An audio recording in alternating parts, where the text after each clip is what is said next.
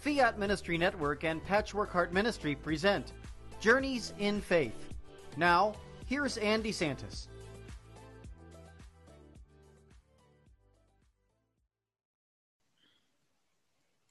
Hi, welcome to Journeys in Faith here on this Friday evening on Fiat Ministry Network. Great to be here. And I have another amazing guest. I have Peter Cavallaro. He is a husband, a father, an author, and an apologist. Welcome, Peter. Thanks for joining us. Thanks so much for having me. It's great to be here, Ann. It really is. You have an amazing story of faith, and you are also the author of the book Fragments. We're going to talk about that later on in the show. I thought we could start out with your own faith journey. And it is so interesting because you're on fire for your faith. So we're very grateful to have you here on this evening. Absolutely. I love talking about my faith. I love hearing about the faith journeys of others. I think, there's nothing more comforting, whether it's spirituality or anything, than to hear someone else's experiences and realize that it's, something that resonates with you and that, we're all in the same boat. And so I'm always happy to talk about my own faith journey. I was born into a devout Catholic family, and I was very blessed to have a number of individuals who were close with the church, people I could look to for inspiration. But I think in some ways, the faith journey of someone like me, who I think is many people in the Catholic Church, is a little trickier than the journey of someone who's born outside the faith and then later in life on their own volition chooses to come into the faith, because obviously that's a big leap. But once they've made that leap, they've already taken ownership of what they believe. They've already self-affirmed in a very radical way that this is the creed that I want to devote my life to. This is what, I want to follow for the rest of my life. For people that are born into the church, I think the challenge is to find a way to make it your own, to make sure that you're not just on autopilot and that you're thinking about why it is that these beliefs are so important, to make sure that it's not just the faith of your parents, the faith of your family, but to really know that it's come into your heart sort of as a matter of your choice. And so that to me was the challenge when I was starting to come of age. And I was very blessed again to have, the advantages of a great faith-filled home and close links to the church. And I think at least the good news is that, with faith, we're chasing an object, God, who's not just sitting back and waiting for us to find him. He's coming after us with even more velocity than we're going after him. And, I think in a lot of ways, God will come down and meet us on our own terms, at our own level, the same way that a parent will when they want to bond with their own child. And so that, in my experience, is kind of how I found myself on my own terms encountering the Lord. Think about like a father who, maybe wants to bond with his teenage son and wants to have deeper conversations with the son and is a little disappointed that they're not as close. The father will think of the settings and think of the experiences that will most resonate with the son and use those as the way to make that connection. So maybe the son's into sports, the father will buy a pair of baseball tickets and take him out to the ball game, or will take him to the park and they'll shoot basketball hoops. And that's the context in which that bond will happen. And so God, I think in the same way, comes to us in the context and through the means that are most hospitable to us based on what we're into. And so, I think there's no one place or one way in which we can find God. I think it's the exact opposite. God can be found in almost any place through almost any activity that we can imagine. And because human beings are eclectic by nature, we have so many diverse interests and opportunities and experiences, God kind of ends up coming at us from all sides. And so then the challenge just becomes being perceptive to God's presence in even the most unlikely of places and being open to that outreach from God, even if it's unexpected. So going back to me, I'm coming of age and I'm wanting to, find God. Where do I find God? And I end up finding God in a series of places that are at home to me. These are the places that God is meeting me, because it's where, that connection can happen. And so I think the first place where I found God and I had that feeling of authentic personal connection with God was just through the warmth and love that I had with my family. I have a big Italian family, a very close knit, extended family, grandparents and everything. And I found God in those relationships. And I found God present in those relationships. And then the next place I found God was through creativity. I'm a very creative person. I've got a lot of creative pursuits. I love to write. I love to design things. And in that creative process, I found God there too. And then I found God in nature. I love wildlife photography and hiking and just natural beauty in general. And, through nature's beauty and through sort of spending time outdoors, I also found a connection with God. But I think the most unlikely or unexpected of places, but the most welcome connection I made with God for me was through philosophy, intellectual pursuits. I found God in the tenets and the teachings of the Catholic Church, because I'm a very cerebral person. I'm academically oriented. I'm a thinker. That's just the way I am.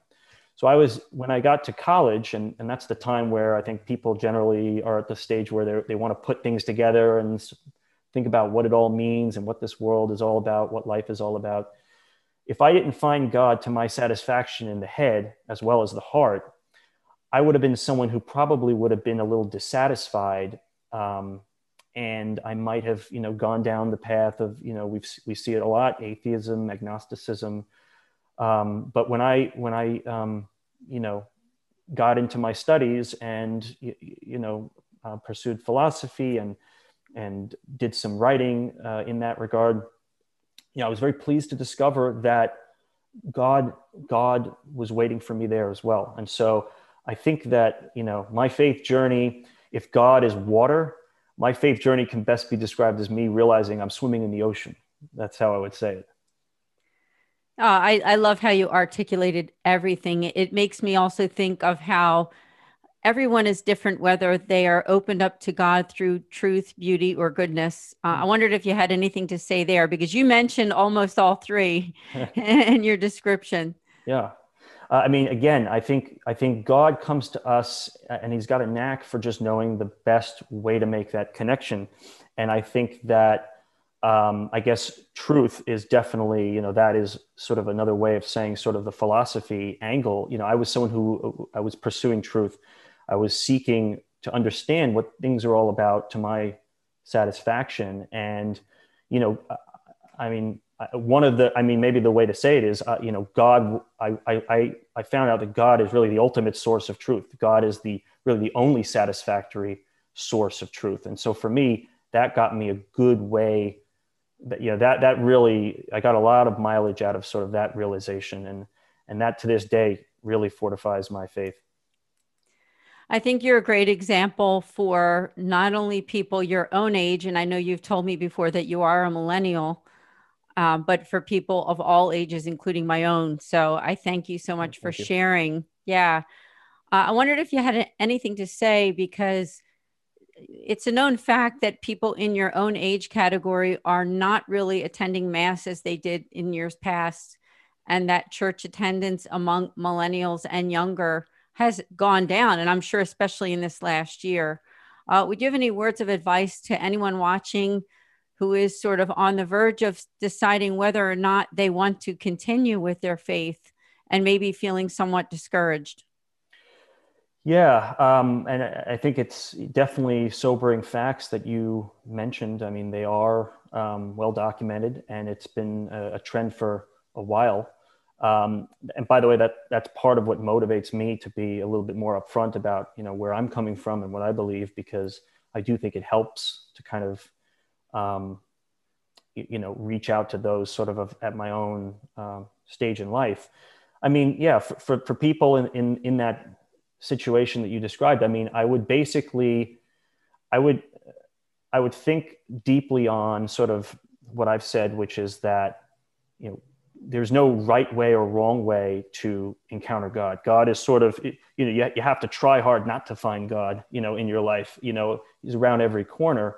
And so, I don't think I wouldn't focus too much on the right way to have that authentic encounter with God. I think the good news is that, through everyone's interests and experiences and activities, God is waiting for them in some way to make that connection. And so I think they should pursue, or they should seek God in even the small, ordinary details of life.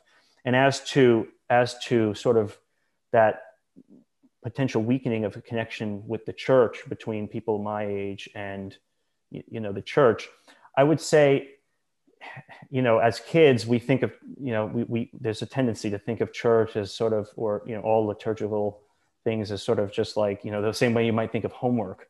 It's sort of this dour, dreary thing. But I think that you actually can draw great comfort in the liturgy once you, I guess, realize that it's a place, to encounter. God is basically really alive and present in, under that roof with you. I mean, it's not just sort of checking off boxes. It's a venue for a very real and special encounter with God that I think, I personally have been enriched by time and time again.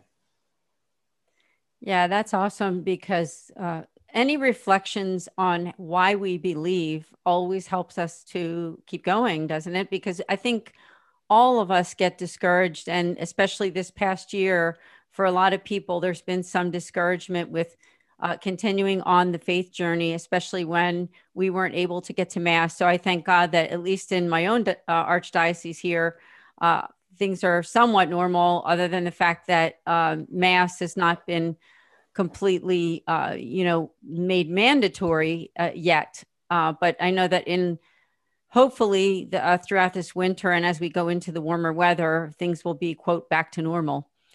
What are your thoughts on what has happened this past year as far as the church and, moving forward?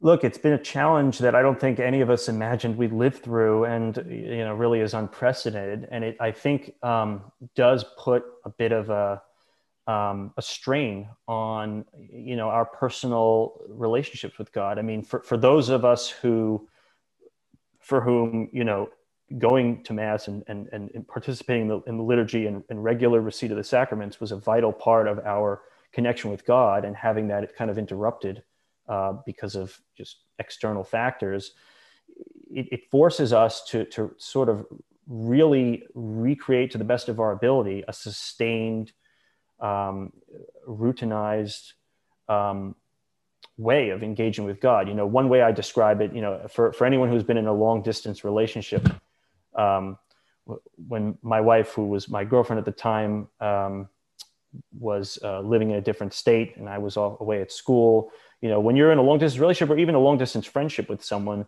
as I always say, that relationship lives or dies based on the quality of the communication and the regularity and depth of the correspondence between these remote people. I mean, our relationship with God in some ways is permanently like that, because there is obviously some barrier to, having a face-to-face with God in a literal sense. We need the regularity and the earnestness of communication with God in order for that relationship to remain vibrant. And so recent events this year, I think, made that more true than ever, because it was really up to us. We didn't have the aid of, the greater community to sort of, buoy ourselves.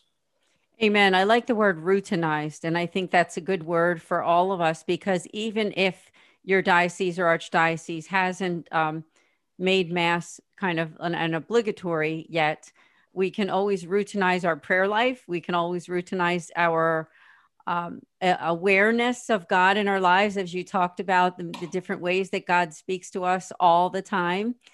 I think another way that God speaks to us is through our vocation. Now, you're a millennial, you are a married man with a little child, your wife, Alexandra, your son, Peter, who's 16 months old. There they are. Beautiful picture there. I love that. He is adorable and your wife is beautiful. Let's Thank you. talk about that. I mean, you have an amazing family, and obviously God has come so much into your life through your own family life and through your vocation. Yeah, and I mean, I like the word vocation. It is a great word to describe, not just someone who's obviously called to, religious order. Vocation, we're all called to vocations of all sorts, and it's up to us to discern it. And I actually think the even more profound fact is that actually we're all called to multiple vocations. I wear different hats. And some hats I'm always wearing, some hats I'm wearing on top of other hats. Sometimes I have 5 hats on at once. But yes, I think there's no more important vocation to my mind than, and now it's recent, but fatherhood and also as a husband.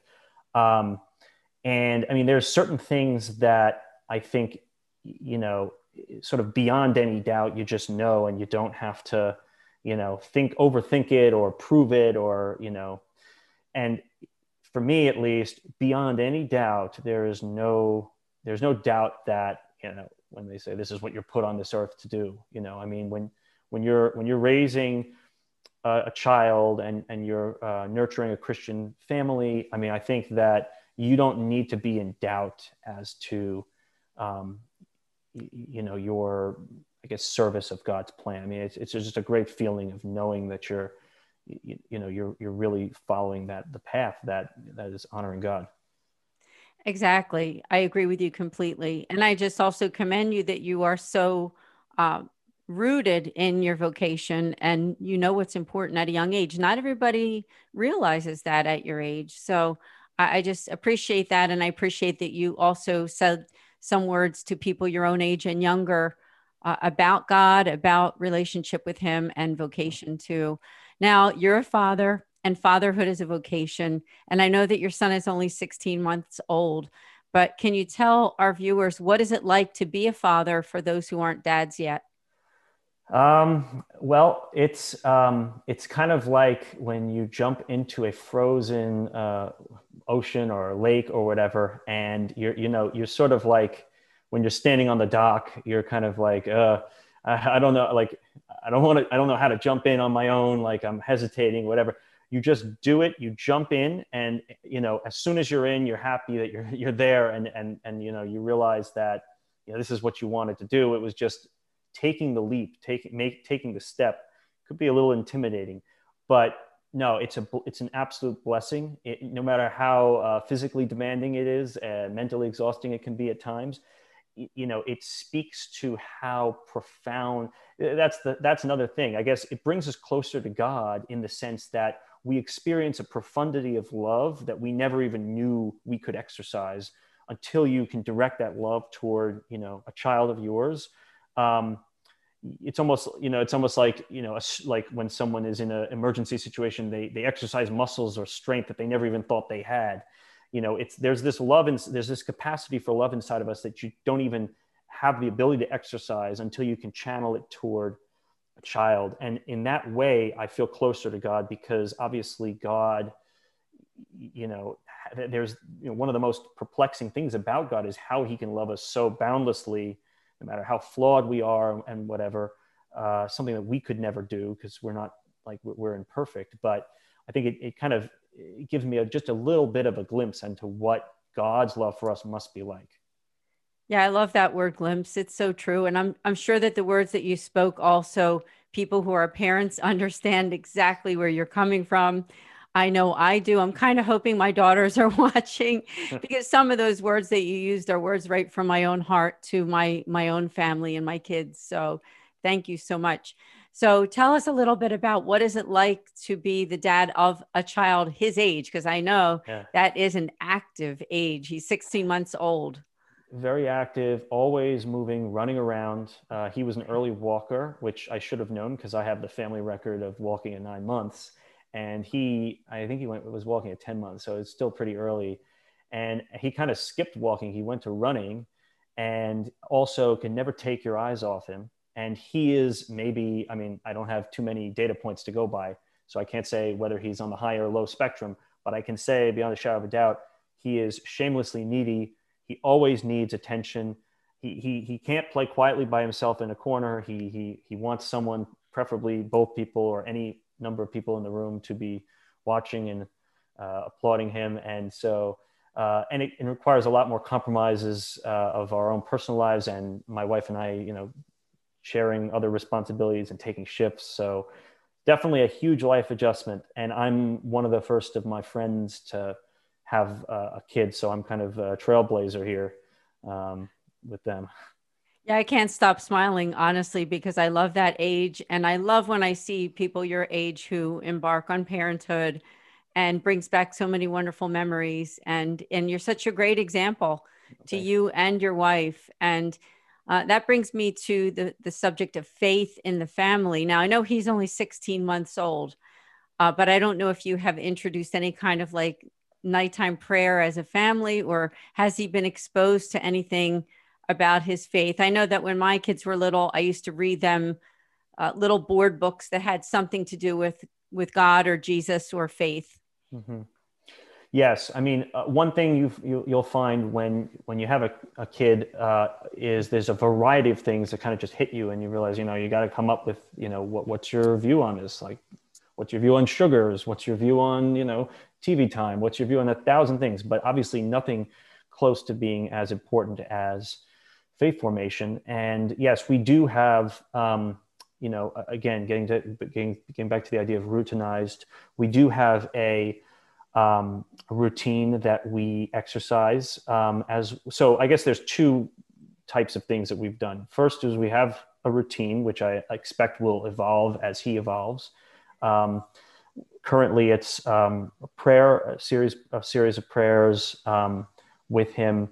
And that's sort of and we'll get more into books, I guess, when he's getting a little older. We've got a lot of great ones.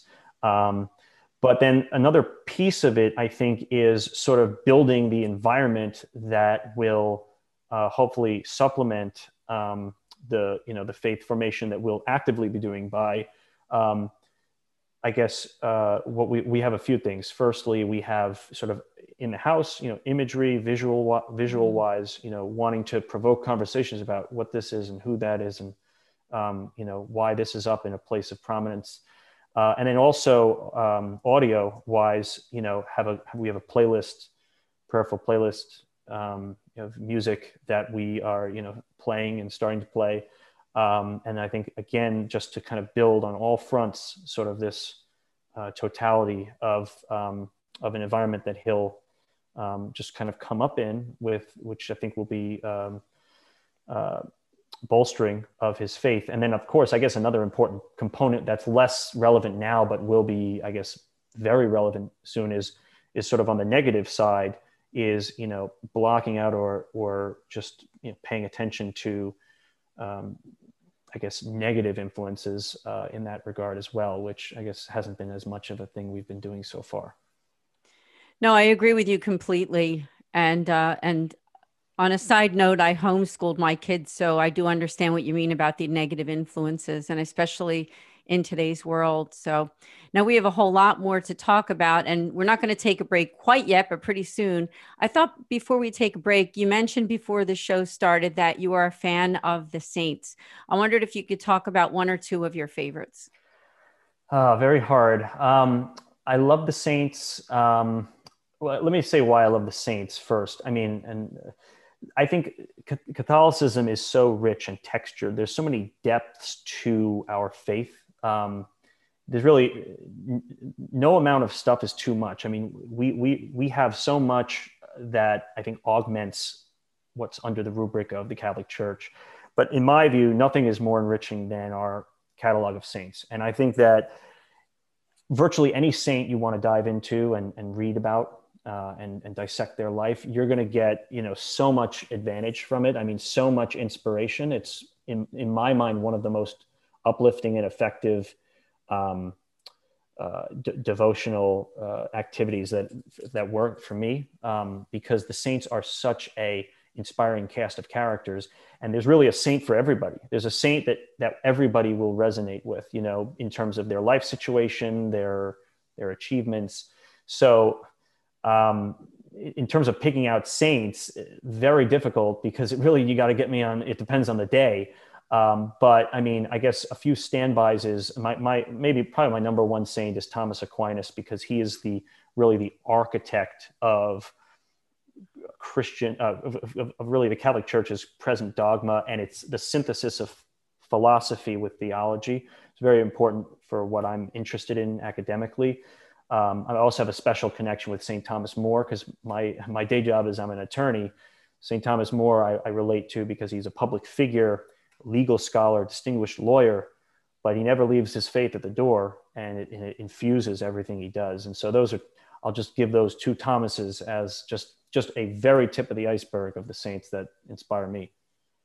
No, I agree with you. I love both of them. In fact, the homeschooling program that I used for my daughters was St. Thomas Aquinas Academy. There you go. I had to give a little commercial there for them. But yeah, so I agree with you on both of those saints. And now we do have to take a short break. We have a whole lot more to talk about because you are also a Catholic author, and I would love to talk about your writing and about also how you got on the journey of writing too. So we'll be back here on Journeys in Faith in just a few minutes. Hi, my name is Ann DeSantis, and I'm the director for the St. Raymond Nonnatus Foundation for Freedom, Family, and Faith. You can learn about us on our website at nonnatus.org. I'm here to tell you today about two great podcasts that I hope that you will tune in. The first Tuesday of every month at 8 o'clock, we have a podcast specifically for Catholics affected by divorce. From 8 to 9 p.m. Eastern, go to Philly Nonnatus on YouTube to subscribe. In addition, we also have a podcast the last Thursday of every month. That's also at 8 o'clock Eastern Time for 1 hour. And that one is for families in crisis. We have some really great guests coming up soon, so hope to see you then. Please also consider the fact that you can make spiritual direction appointments with us with our spiritual moderator. All you need to do is go to our website on the contact form and just reach out to us. We'd be happy to hear from you and look forward to setting up an appointment. So we'd love to connect with you. Please share this video and let people know that we're there for families affected by divorce and also families in crisis. Thank you.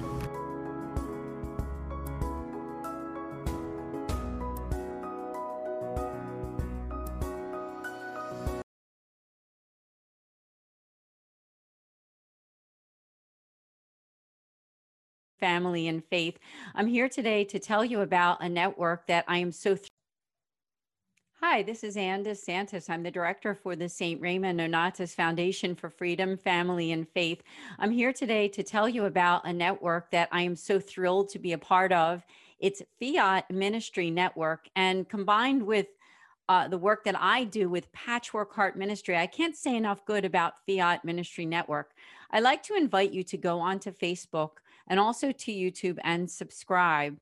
You know, sometimes in this past year of 2020, there have been some issues with social media and different things and occurrences that have happened. And unfortunately, Fiat Ministry Network did have one of those occurrences happen to them on their YouTube channel.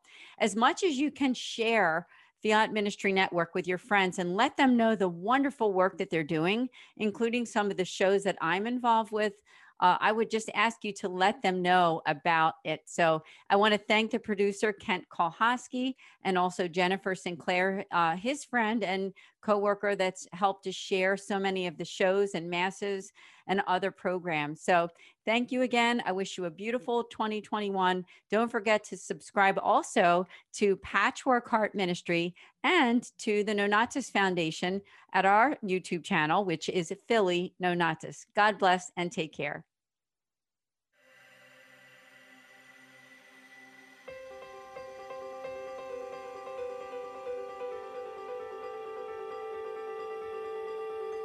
Patchwork Heart Ministry and Fiat Ministry Network present the Discover Your Mission series. Now, I had been brought up without any prayer, without Bible, without church, nothing of that kind. And so when my father died, I became suicidally depressed. I had no desire to live. And yet, by the grace of God, whenever I got to the point of actually taking my life, I always had this interior conviction that if I took my life, I would simply find it again on the other side, and it would be permanent misery. But it wasn't until I became a wife and a mother, and I began to try and pass my faith on to my children, that I realized that everything I knew about Jesus was memorized doctrine. I was a good man, I was a good father, I was instilling the sacraments into my family. I was definitely not intentional, I was stuck broke in my faith. But what kind of strength did he have? Jackie did not just have a strength of body or baseball skill. He had a strength inside of his spirit, a courageous meekness that empowered him to play the game. And I tell him what is going on with me, and he's like, oh, okay. And I'm like, no, I think this is like some sort of miracle, dude. And he's like, okay, of course, but I'll believe it when I see it. Honey, you've been trying to quit, and you've been saying this and saying that. And his big line to me is, you shouldn't say things because I never follow through on them. And so this was week after week, month after month. He is looking at me like, this is a miracle. There is no way that you, on your own, could have done this. So we are called to sing. All of us are called to sing. All of us are called to express ourselves and join our voice into the unity of the church. Often with my choirs, I ask them to listen to each other, to listen to the sound that they make together as one. That's what we're aiming for. Through the harmony or unison, we're aiming for a one sound. You need to decide, what are you going to participate in? Are you going to participate in the historic Christian idea of the altar of sacrifice, which is in the Eucharist, or not?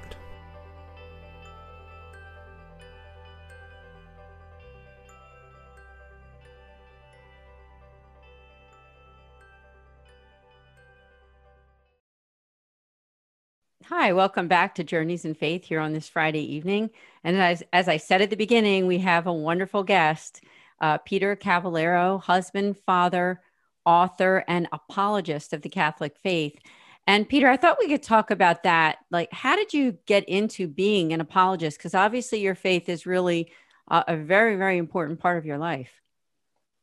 Yes, it definitely is. I think it kind of happened gradually. I've always felt that it's incumbent on us all to think about, we spoke earlier about vocation and calling, and, I've always felt that it's incumbent on all of us to really consider what direction is God, leading us to serve him. And I think the best clues to that is what are the talents and the various skills that God has endowed you with. What are the opportunities that God has given you? And, when I follow those breadcrumbs, I realized that God definitely wanted me to, I think, in some way deploy my pen, deploy my mind, in his service.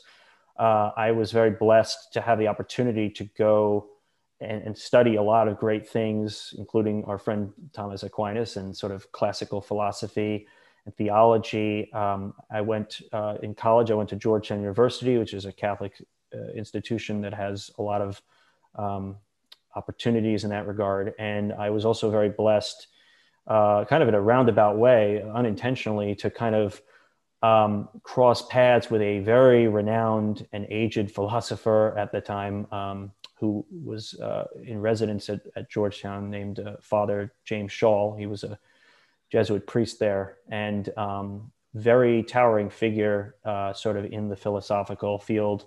He had to have written like 50, 70 books during his career, and highly regarded, but also a masterful teacher and very devoted to his students. And I was not so receptive at first to sort of what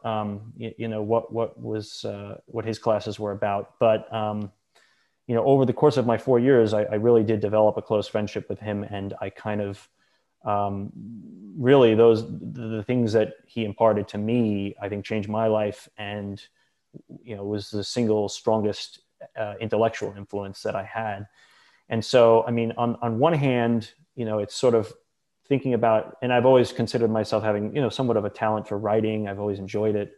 And so on the one hand, it was kind of taking stock of, where's God leading me to go? And on the other hand, I think it was sort of identifying just a need for, our church to constantly be engaging with the world, which is the mission of an apologist. I mean, apologetics has a very veritable heritage going back to the very beginning of Christianity itself. And at that time, this was a minority viewpoint surrounded by people that were hostile to it, to say the least, and at various times, launching, deadly persecutions of Christians. But at any rate, they were constantly feeling the need to justify and explain why they believed what they believed, and testing the mettle of what they believed against, currents of thought that were, going on around them. And, I think that the need for that kind of engagement is no less today. And I would think of it kind of like apologists as a security force, in order to live in, a great country like this, to enjoy the ability to, raise a family with prosperity, and, have a good education, and enjoy clean water, clean air, political liberties like freedom of expression. To enjoy all this good stuff, you have to have men and women in uniform on the front lines, on the frontiers, fighting to secure that freedom, so that everybody in the middle can enjoy, the greatness of a country like this. But then on the frontiers, sort of, holding it all together. I think that the church, I would love to inhabit the devotional realm, the liturgical realm, the prayerful realm. There's so much, like I said, so much richness and texture to our Catholic Church. But in order to keep that vibrant, and in order to keep it relevant and keep it fresh, we need to, on the frontiers, we need to be engaging with the world. We need to be making sure that we stay, on the one hand, we're anchored to timeless truths. On the other hand, wanting to constantly engage, to make sure, to constantly engage those that don't share our viewpoint, that maybe aren't in the faith, but are, interested in having that dialogue. And so I felt kind of a need to sort of join that endeavor, and, put on the apologetic hat and kind of have that conversation. Yeah, spoken so well.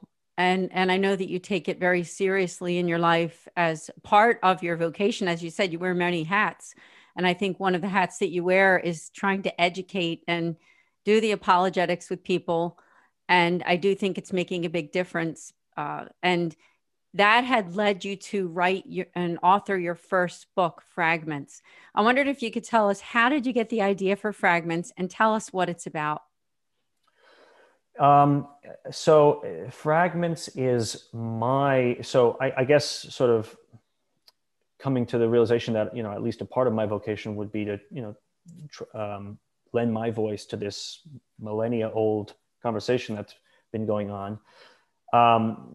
Fragments is at heart a book that grapples with a very fundamental topic of the existence of God. And the audience is twofold. The audience is, on the one hand, people of faith, who are interested in, probing that topic. And I'm a big believer in always constantly challenging your own views, making sure that you have, a sharp understanding of what you believe, so that you feel more genuine and fortified in propounding that creed.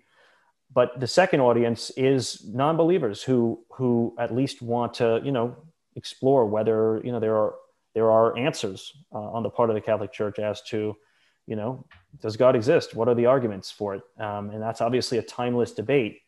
And a lot of ink has already been spilled on that topic. But I guess I kind of wanted to try my hand at that conversation. And Fragments kind of comes out of writings that I had started even in my college days, where I started to just play around with some some thoughts about, proofs for God's existence and, what I might say or how I might make a more novel spin on these timeless topics. And so the book kind of is, I guess, a result of writings I've been doing on that topic, but framing these age-old questions in sort of a more, I guess, novel setting. It's semi-fiction.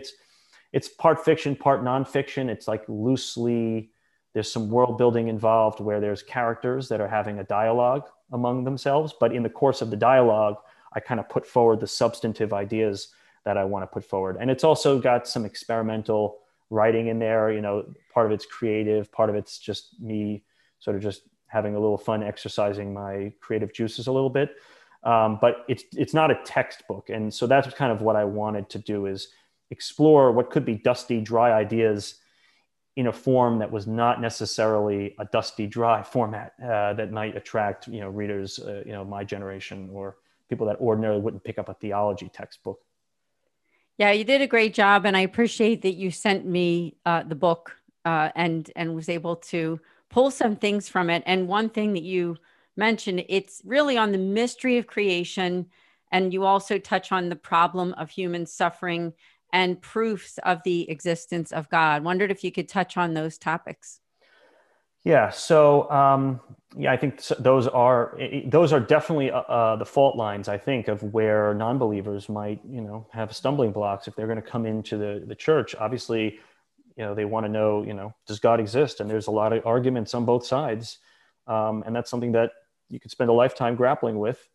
And I think, a subset of that, which is a very important objection that Christians have to engage, we can't sweep it under the rug, is the problem of suffering, the problem of evil, the problem of tragedy in the face of a loving God. I mean, I don't believe that we could or should sort of flee from difficult questions. I think that we show our strength by engaging with them and putting forth answers as to, why we can so joyfully worship God in the face of suffering that's been with us, since the beginning.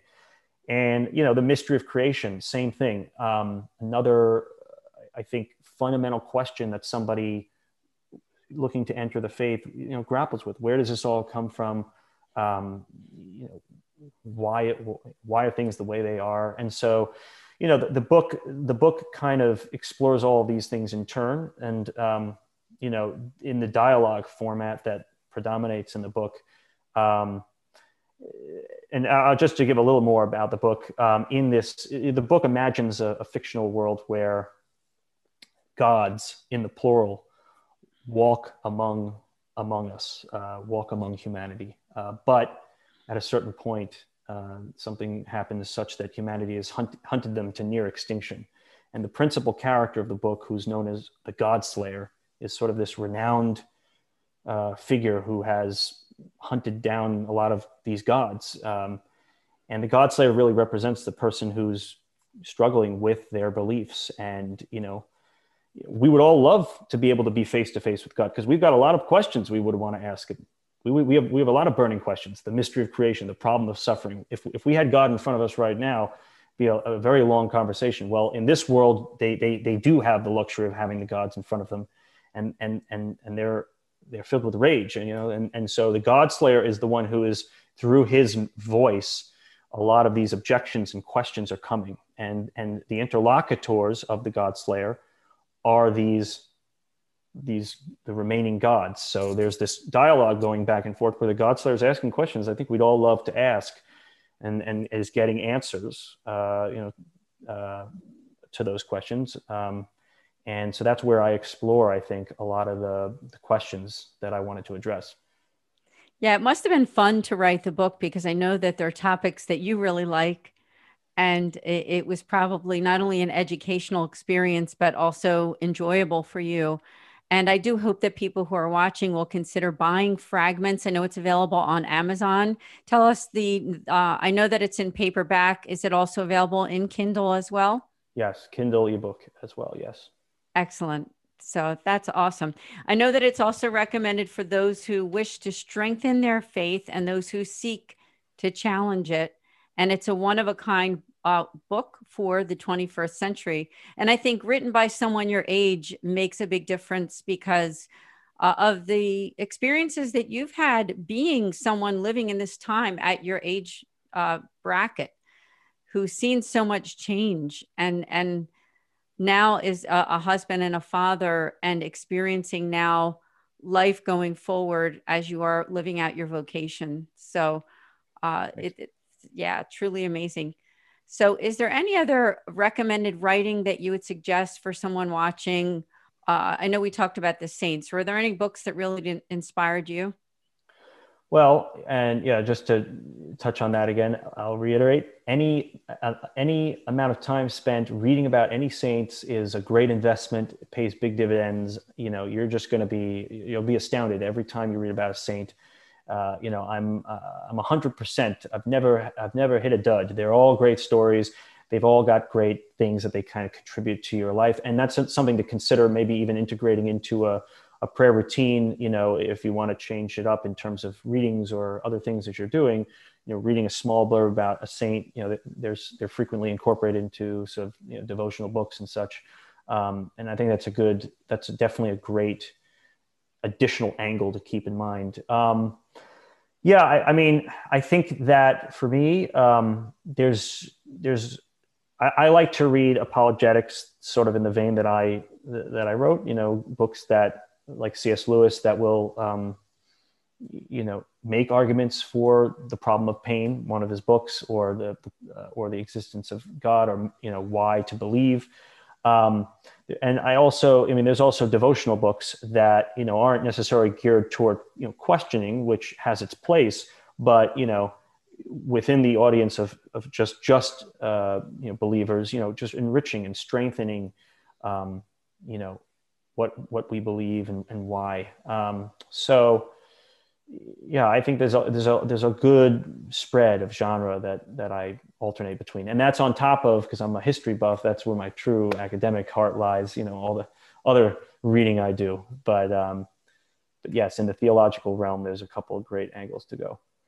And all the reason to buy the book Fragments. And I just pulled a couple thoughts here: that creative characters, profound human questions, deep theology, combined with the art of writing. I mean, that's what Fragments is all about. I mean, pulled together by Peter Cavallaro. So nice work. Now, what about the future? How, are you considering writing another book? Yes. And, you know, I don't have a concrete project yet, but what would typically happen is, you know, I sort of do scattered writings that might evolve themselves into, you know, the jigsaw pieces that will come together, you know. And Fragments itself, no pun intended on the title, did kind of originate with two separate projects that I had started, you know, over the years working on separately, you know, and in fact, that accounts for why it's this hybrid of fiction and nonfiction. On the one hand, I had, you know, these nonfiction writings on, you know, proofs for the existence of God and more doctrine-based questions that I was trying my hand with in college and beyond when I was studying under Father Schall. But then separate from that, I was writing more poetic, allegorical writings, you know, reflecting on the mystery of creation and doing it in terms that, you know, very much resembled like the beginning of the book of Genesis. And it was sort of the insight that I had was to combine those two things into a single work. And that's where the book came from. So, you know, I do things like that frequently in terms of little scrap projects that I expect, you know, could congeal and turn into a more extended work at a certain point. We'll look forward to that. And we'll have to have you back again once that's published or before.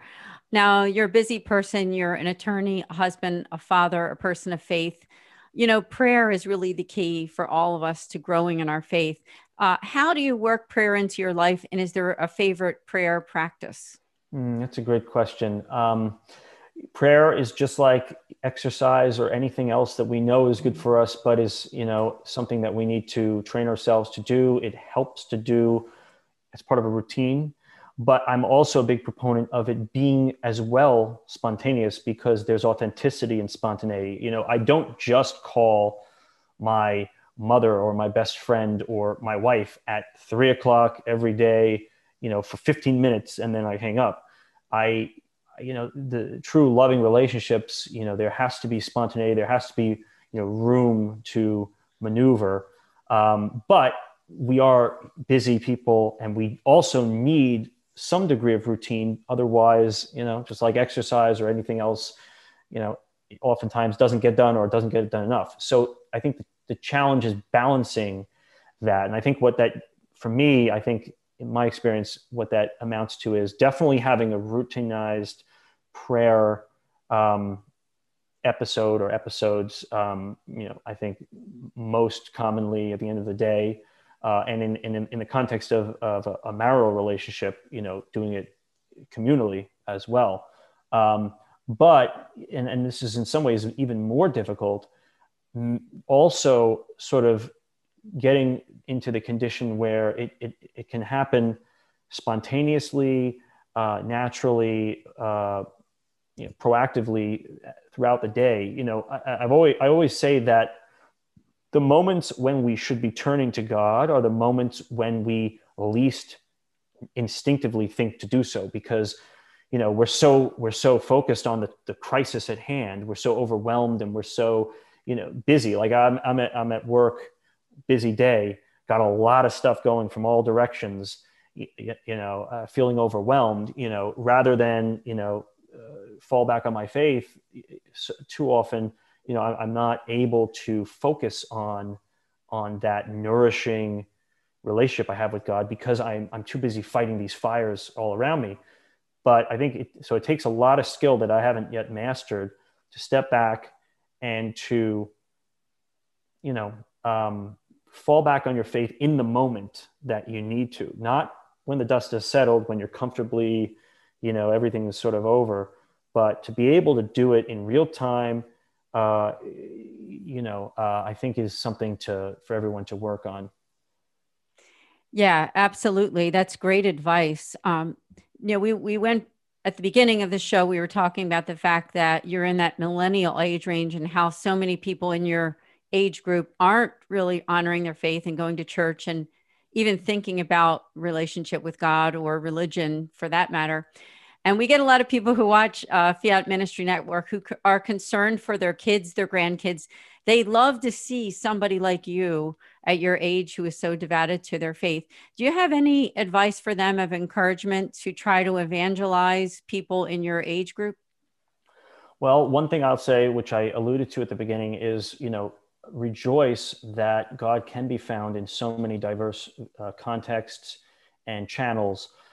Chances are, you know, whatever, you know, chances are, you know, God, there's room for God to be encountered on a person's own terms, you know, no matter what their interests are, what their status in life is, where they're located. I mean, God is there.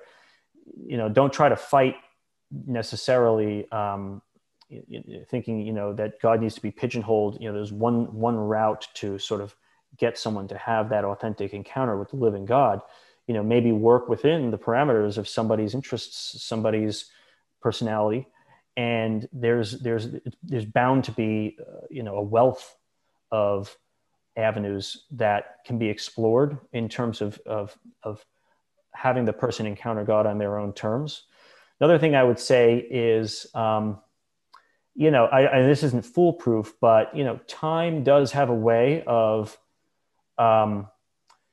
bringing, not always, but bringing people around to God, if they have a sustained, you know, resources around them, you know, a sustained influence, a positive influence that's, you know, extended to them.